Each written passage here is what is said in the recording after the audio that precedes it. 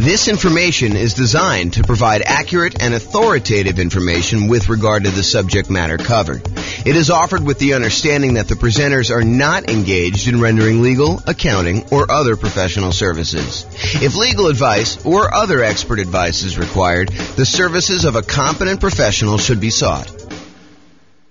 Welcome to the Abilene Real Estate Investing and Real Estate Financial Planning Podcast.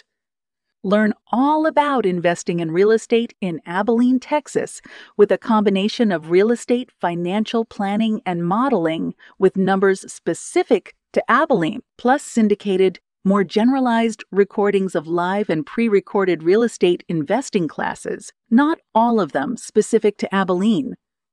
Be sure to stay tuned after the podcast for a message from our sponsors. Well, good morning and welcome, everyone. I am your host, James Orr, and today we're continuing with the series we have on improving cash flow.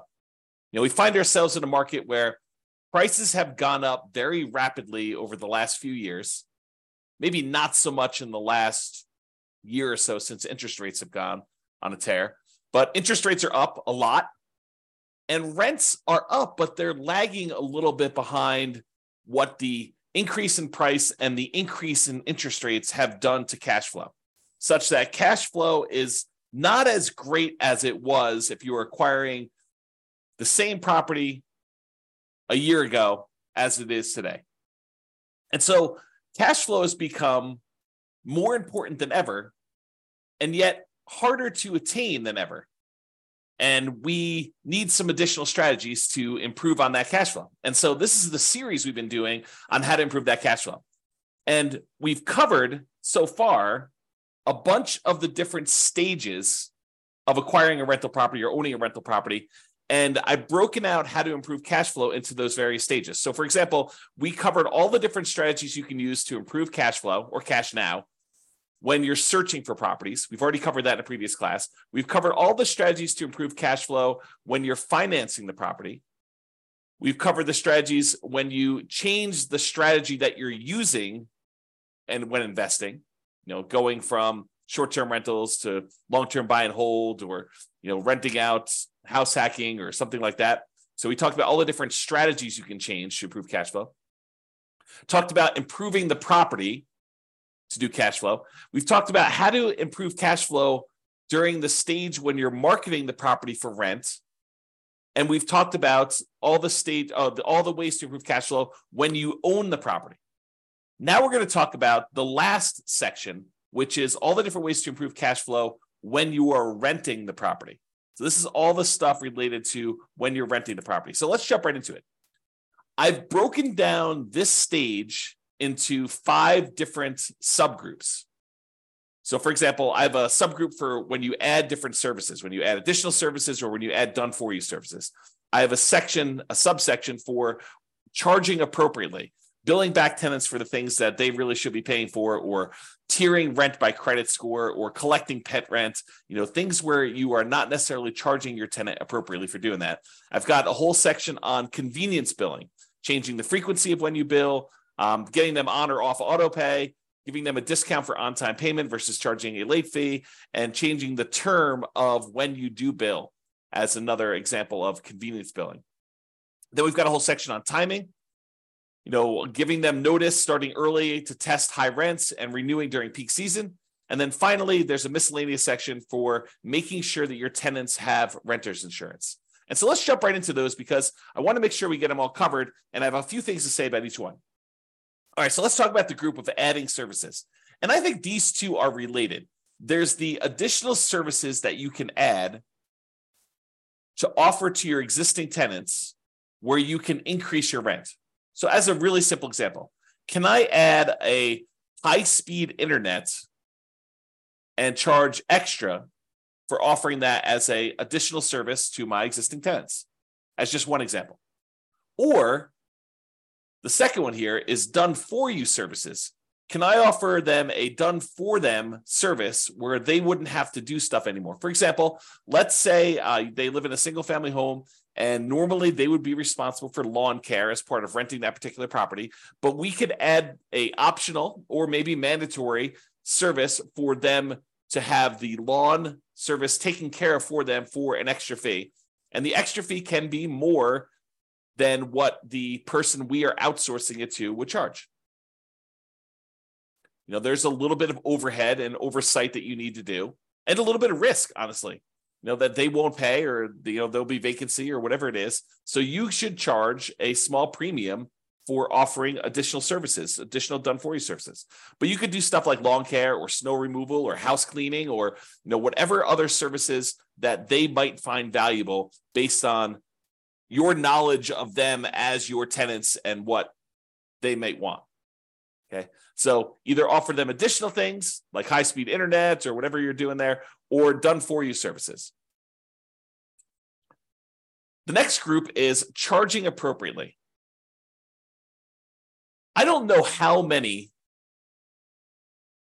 times I brought clients out to look at a property where the current landlord is not billing back for utilities. They're renting their properties and they're saying, water is included in rent, or electricity is included in rent, when you could measure the utilities and bill the tenants back separately for these extra utilities. So if the clients of mine that are looking at these properties, they see that as a way to immediately get higher rents and increase the profitability of their properties. And so if you are one of those people that are not currently billing back for a utility that is being provided to your tenants, and you're sort of just lumping it in with rent, you may want to break that out separately and charge that back to them, bill back for the services. And these can be things like things that are already included in an HOA fee. So, for example, there are some neighborhoods around here where the homeowners association includes garbage pickup as part of the HOA fee. But garbage service is something that typically tenants would pay for.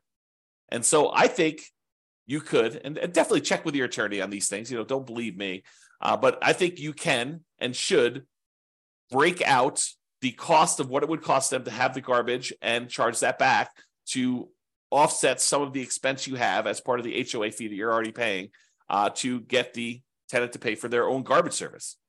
Or things like in our area, we have a thing called non-potable water, where we can use that water in order to water the lawn. However, it's not drinkable water. It's only used for watering the grass and sprinkler systems and stuff like that. And so sometimes there's an extra fee for use of that water. It's usually cheaper water than getting it from the city that is drinkable water. But your tenant is responsible for watering the lawn, and they should be paying for that service. So you should bill it back. Another example is electricity. Or if you're already grouping water in, if you only have one water tap coming in, you've got a 12-plex. A lot of times landlords are saying, hey, look, the water is not metered individually, so I can't go and charge that. No, I think you can actually prorate it. You can make it so that it's divisible by the number of units or by the number of people that live in the unit. Talk to your property manager or your attorney to make sure that that's legal in your particular area, that it's justifiable that you can do that. But I think that's completely valid. What about tiering rent by credit score? It's a controversial one in some ways, right? But if someone has a really, really good credit score, might you give them a discount because they are more likely to pay on time, less likely to have problems with them staying in the property? Or could you say to somebody who applies and you say, look, or normally our credit score cutoff is 650. If you have less than a 650 credit score, we don't usually rent to you. They say, hey, is there anything we could do? My credit score is only 640. And you say, well, I might be willing to rent to you, but I would need to charge either an extra security deposit or an extra non-refundable fee, kind of a risk premium, or, for $50 extra per month in rent, I could see, that being a way to offset the credit score kind of rule there.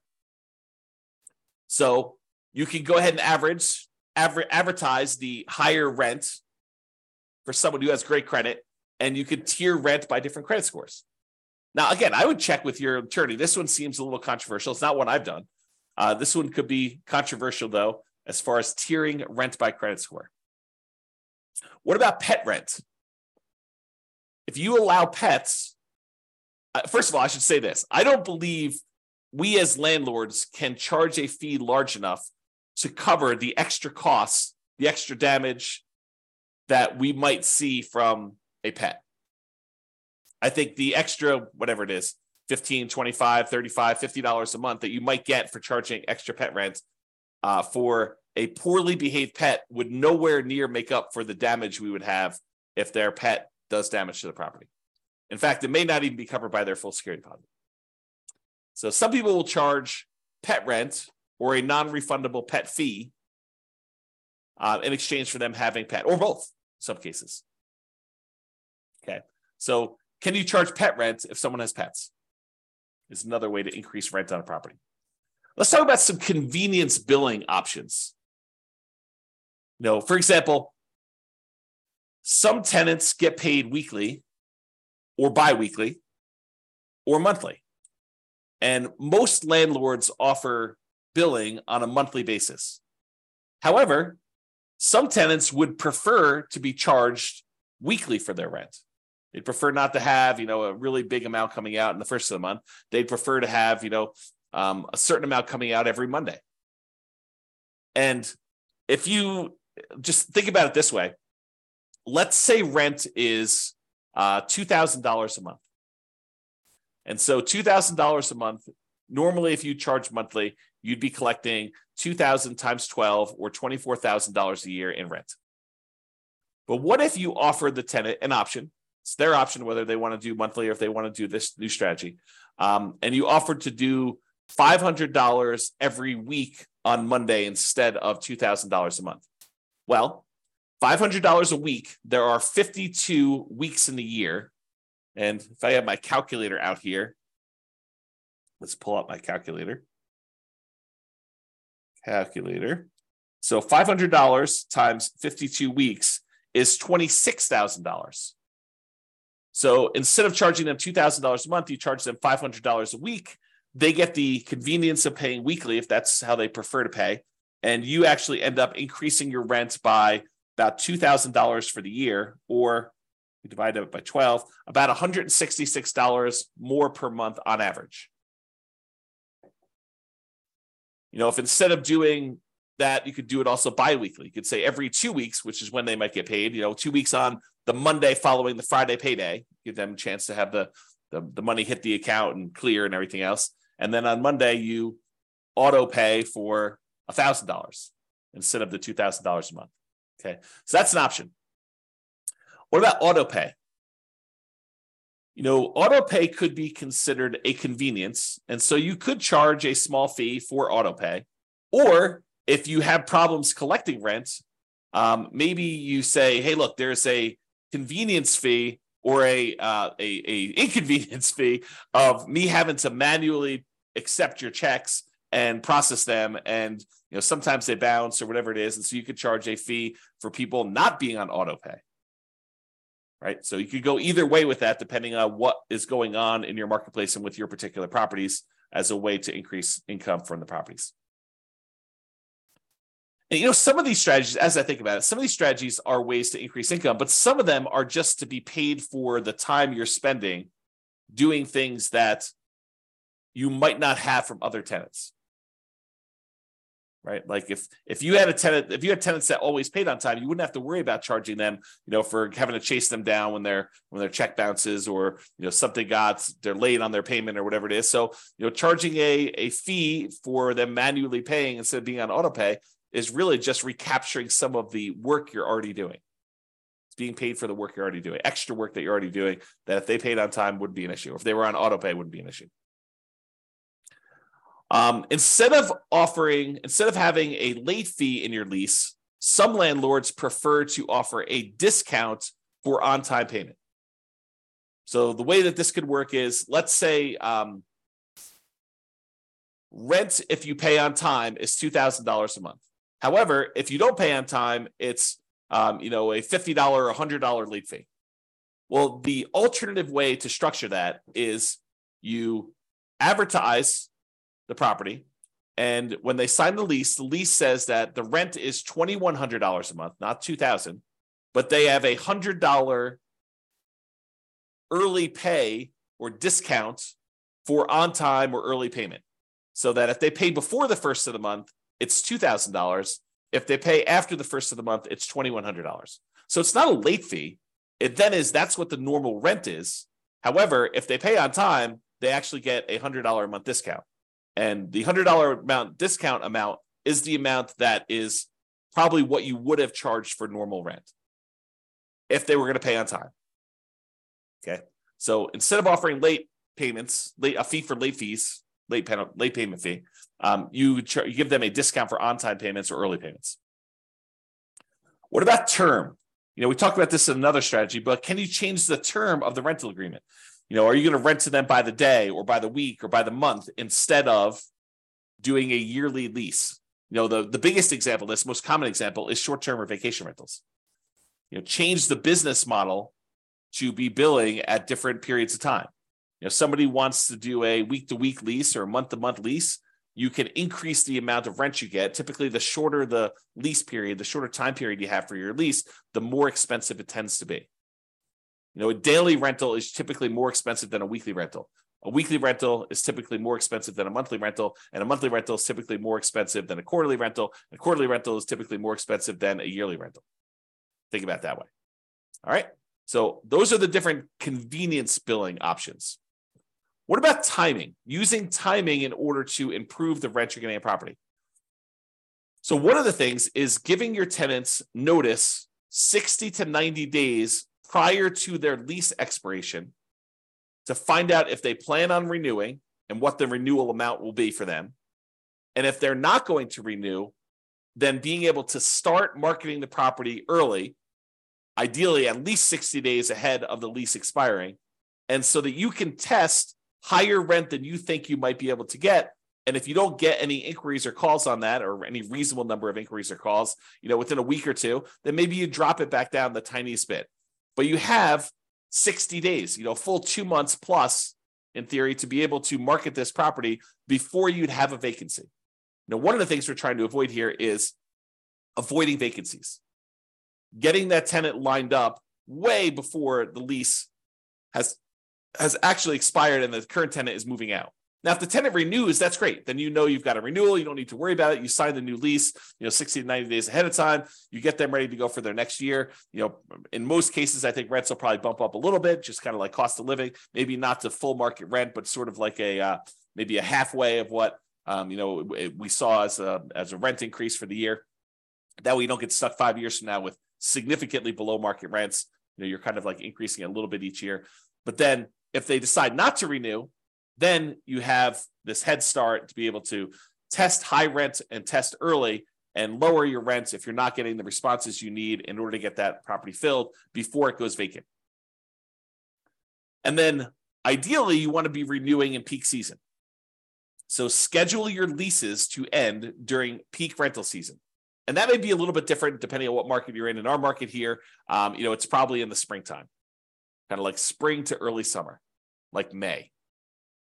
So schedule your leases to end during peak rental seasons. You don't want a lease to end between Thanksgiving and Christmas in most cases.